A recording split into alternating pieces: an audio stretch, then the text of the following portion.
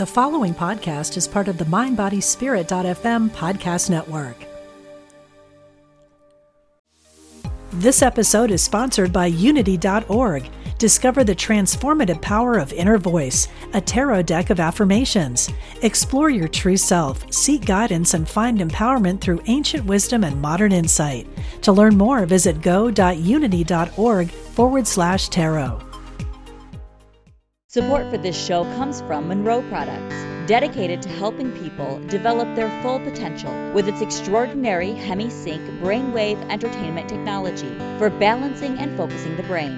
Learn more at hemisync.com.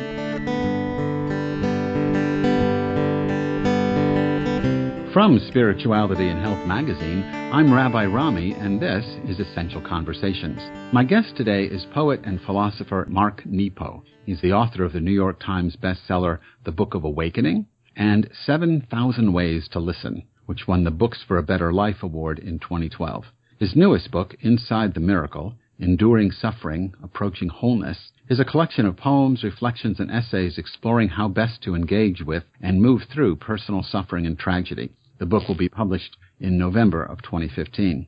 An essay by Mark entitled The Process of a Miracle Cure appears in the November-December issue of Spirituality and Health magazine. Mark Nepo, welcome to Essential Conversations. Well, thank you. It's great to be with you today. I want to start pretty much with the way the book starts, and I'm just going to quote a little sentence back to you. You wrote in the book, "One of the great transforming passages in my life was having cancer in my mid-30s. This experience unraveled the way I see the world." So I'm curious as to how you saw the world and how you see it now, after the cancer. Last Wednesday was the 28th anniversary of the tumor vanishing from my head, which was the first miracle. So I think that's a wonderful question. I think that I always had a holistic kind of view of life, but I was really living in my head. I was in my mid-30s and I was kind of driven to peace, which you can imagine didn't work. And all of a sudden, life was upending me and changing me. And I was very humbled to discover how little control we have over life. I've come to think through the years the only thing we really have control over is our presence and our absence. If you fall down, I can pick you up. If you're thirsty, I can bring you water. I can be there for you. But for the things that inwardly matter, we can only just keep each other company and support each other. So one of the things is that I woke up on the other side of almost dying, and all of a sudden, I'd like to say it was from wise choices. It wasn't. It just kind of happened, is that from that point forward, I have always lived out of my heart and not my head. And my head has served my heart and not the other way around. I think another really important thing that changed for me is I'm Jewish and I was raised Jewish, and I really feel very deeply that connection. But on the other side of my journey, I was blessed to have people from so many different paths offer their love and support. And to wind up here, kind of spit like Jonah out of the mouth of the whale, I was not and am still not wise enough to know what worked and what didn't. And I feel like I was challenged to believe in everything. And so ever since then, it's been 28 years, all my work, all my teaching and inquiry and writing, I've been a student of all paths. And I've been committed to trying to reveal and shed light on what I believe is the common center of all paths, while really articulating the unique gifts of each and being a survivor, very committed to that next step of, well, what does that mean for each of us in our daily lives? I believe that things are only abstract because we don't personalize them. That's very interesting. So, I'm going to ask this question. It's an odd question. But, so you were living in your head and you got brain cancer, right? You think there's a connection somewhere as opposed to you had a heart attack? Something was telling you enough with the head? Well, let me speak to that, and that's not an odd question at all. But let me make a distinction here as we talk about that, because I think, while smoking can give you lung cancer and worry can give you an ulcer, there are certain things where our behaviors affect our bodies, not surprisingly. But I want to be careful as I talk about this, because I don't believe that we create our own cancer. Right. Or our own disease. And it's important for people who are listening that I don't believe in that at all. However, I do believe that, if a bridge has a weak spot, where it's been, stress has been on it the most. Then when a storm or a hurricane comes, that's where that bridge is going to crack. So for me, in all these years in retrospect, I was not so much in my head, but I was a young, driven artist. So the right side of my brain, which is where the tumor appeared in the skull bone, okay, that's the creative side. So I think that's the place in my bridge that had stress. So I think that there is a real connection, and a really interesting thing that also happened between before and after that journey for me is that on the other side of my cancer, I woke up and I was no longer driven. I lost my drive, and this was very disorienting because I thought I lost my creativity. But what I learned, and it took a while, maybe 6 or 8 months to really acclimate to this, is that I was now drawn to things and not driven. And so if you imagine the way a river that makes a lot of noise as it rushes between its banks, but when it reaches a delta or it reaches the mouth where it joins the sea, the water goes deeper and it makes less noise. And now it joins a larger whole. And that's what happened from going from being driven to being drawn. And I found that my creativity actually increased and was more joyous because I wasn't pushing myself. You're being drawn. Yes, yeah. Being drawn, pulled, and then had so much more freedom to just follow the aliveness, which is what I think creativity is all about.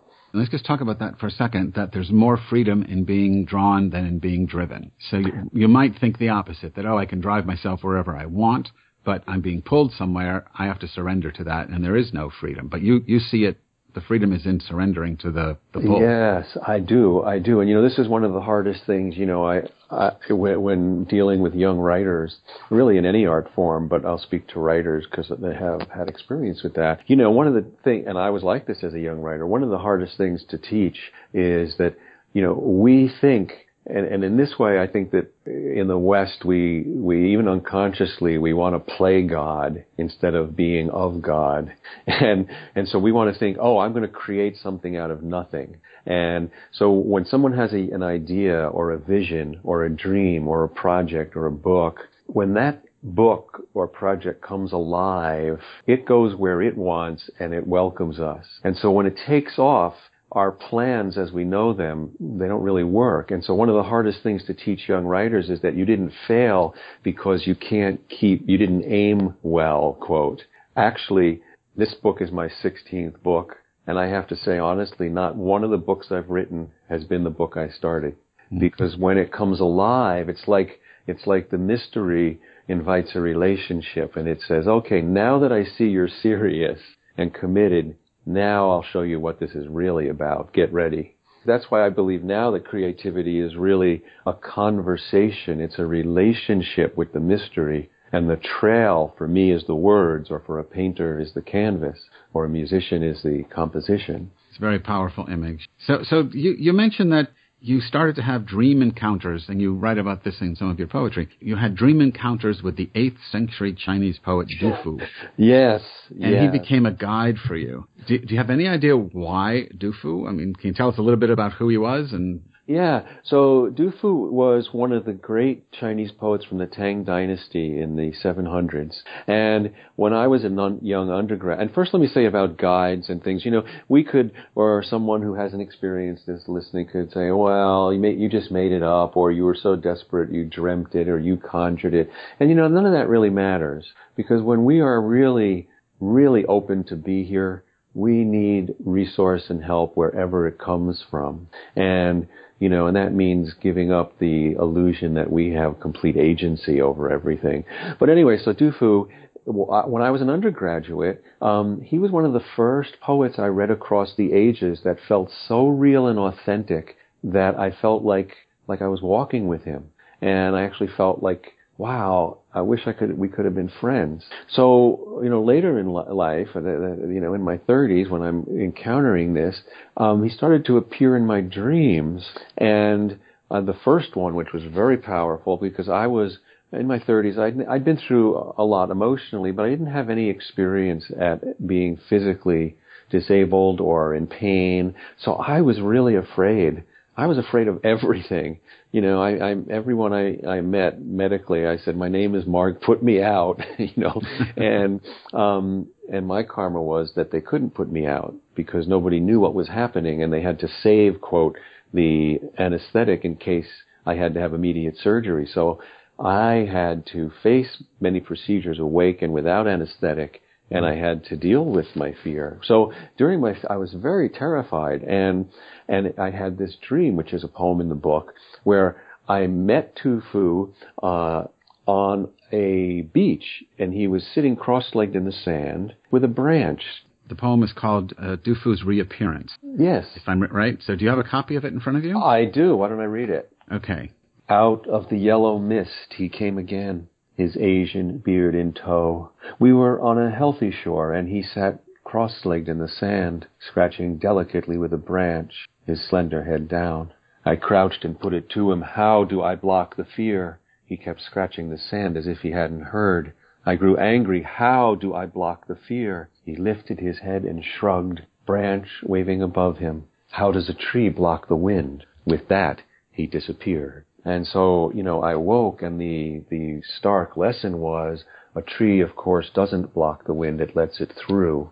And that you can't conquer or block fear. You can only let it through. You can only right-size it. And when we tense, which is natural, we actually bottle it up and keep it there longer. So this was a profound help to me as I then went back into my terrified journey, and I was less terrified. Do you think, the message is very clear, very powerful, very helpful, and I want to ask you a little more esoteric thing about this, because when I read the poem myself, you write, he kept scratching the sand as if he hadn't heard, and what came to me was, the vision of Jesus when he's writing on the dirt, and we don't know what he's writing, and here's Du Fu doing the same thing. Do you have any idea, do you think there's any connection in your mind when you're writing this, when you're experiencing the vision of Jesus, scratching out something on the dirt?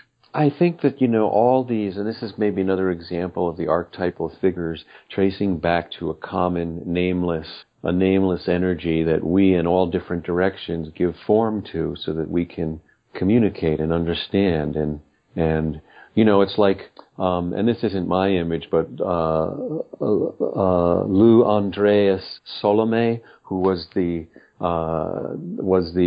very amazing woman who was a psychoanalyst as well as an artist, and was a muse actually to Nietzsche and Rilke and Rodin. She had this image of, imagine a barn with a hole in a board, and the light, which is formless and goes everywhere, but when it comes through, it goes through the shape of the hole in that wood. And likewise, she said, God and light and mystery is just formless, but we know it because it comes through the shape, the holes in us.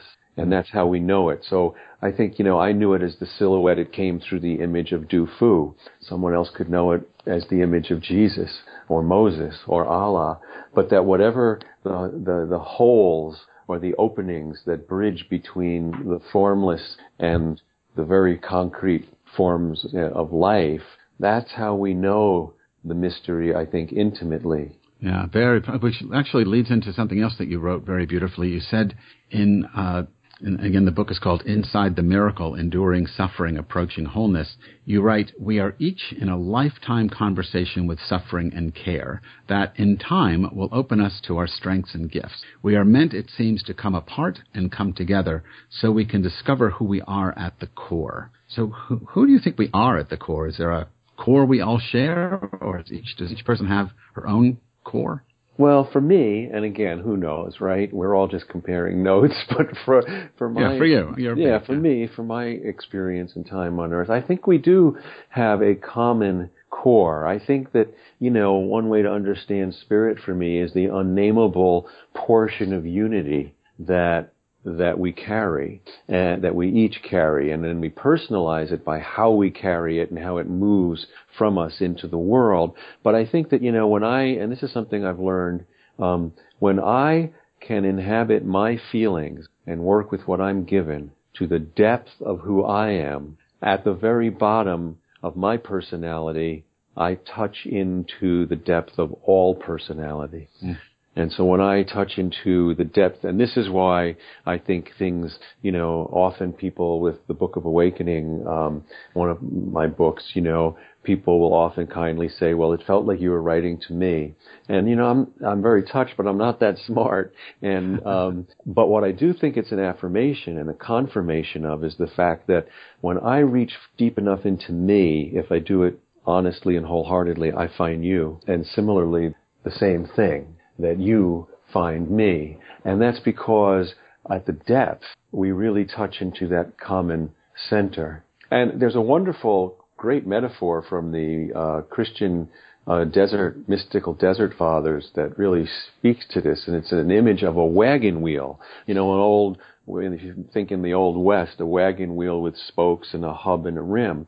And what they offer is that every spoke is a soul on earth. And so as we move out in our becoming, as we live in the world, no two spokes hold up the same part of the rim, which is community. But as we go into the heart of who we are, all spokes meet in the hub in the middle, which is God.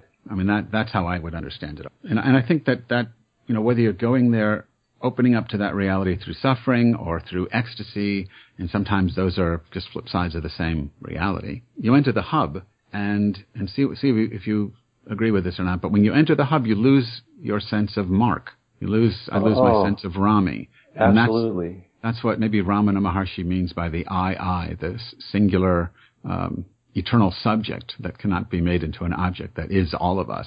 The Brahman that is each Atman, that kind of thing. Well, and I love how you share that, because I think going back to what you asked earlier about some of the ways I felt change from my cancer journey, I think that's a big one too, is that, at the edge of life, between life and death, for brief moments, I felt like I fell below my name. I felt like I touched into life without names, and therefore coming back, that has shaped my work as a poet for my whole life, because certainly I answer to Mark, and that's the me, but that's not who I am. So, again, you have the book. So it's on page 112. It's down the bottom. It's the end of a poem. The poem is called I Have Not Forgotten. So just the final verse, if you can read that, the places we break. Sure. The places we break don't heal as much as we're smooth, until what we thought was principle crumbles like a wall. Places we break don't seem to heal as much as we're smooth.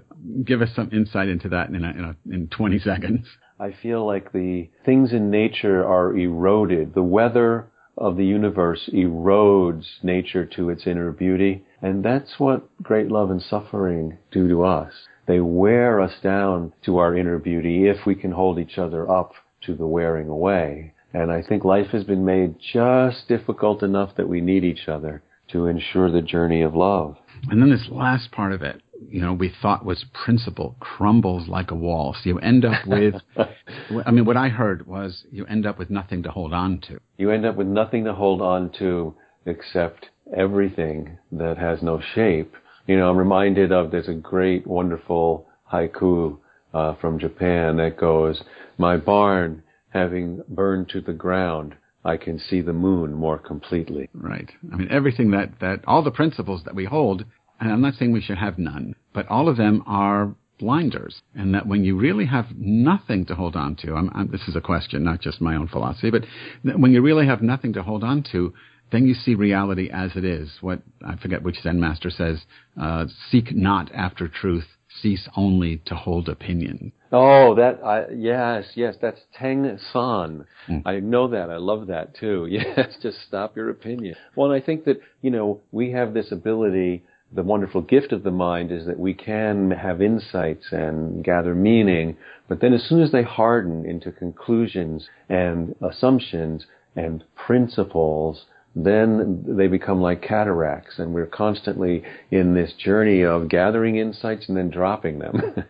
Yeah. Well, I'm afraid we're going to have to drop the conversation because we are out of time. My guest today was Mark Nepo. His newest book, Inside the Miracle, will be published in November. And an interview with Mark appears in the November-December issue of Spirituality and Health magazine. You can learn more about his work at his website, marknepo.com.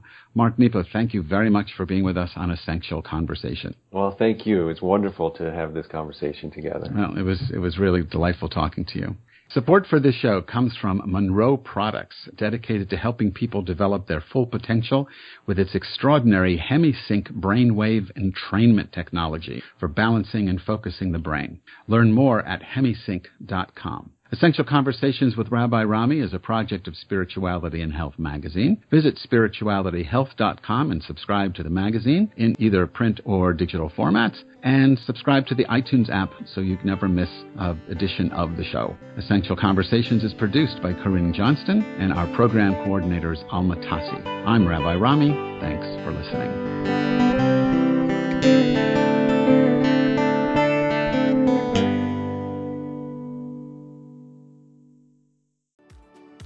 Do you ever feel that calling that you should be doing more with your life?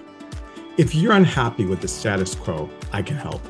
My name is Elias Patras, and I'm an intuitive motivator, psychic medium, and motivational speaker. I know that feeling, and on my podcast, Your Inner Voice, I can help you answer that call to step into your life's purpose. I will show you how to recognize and listen to the signs and signals that are all around us, and help you tap into your intuition. Join me for the show here on the mindbodyspirit.fm podcast network and wherever you get your podcasts. Let's connect, educate, and grow on this journey together.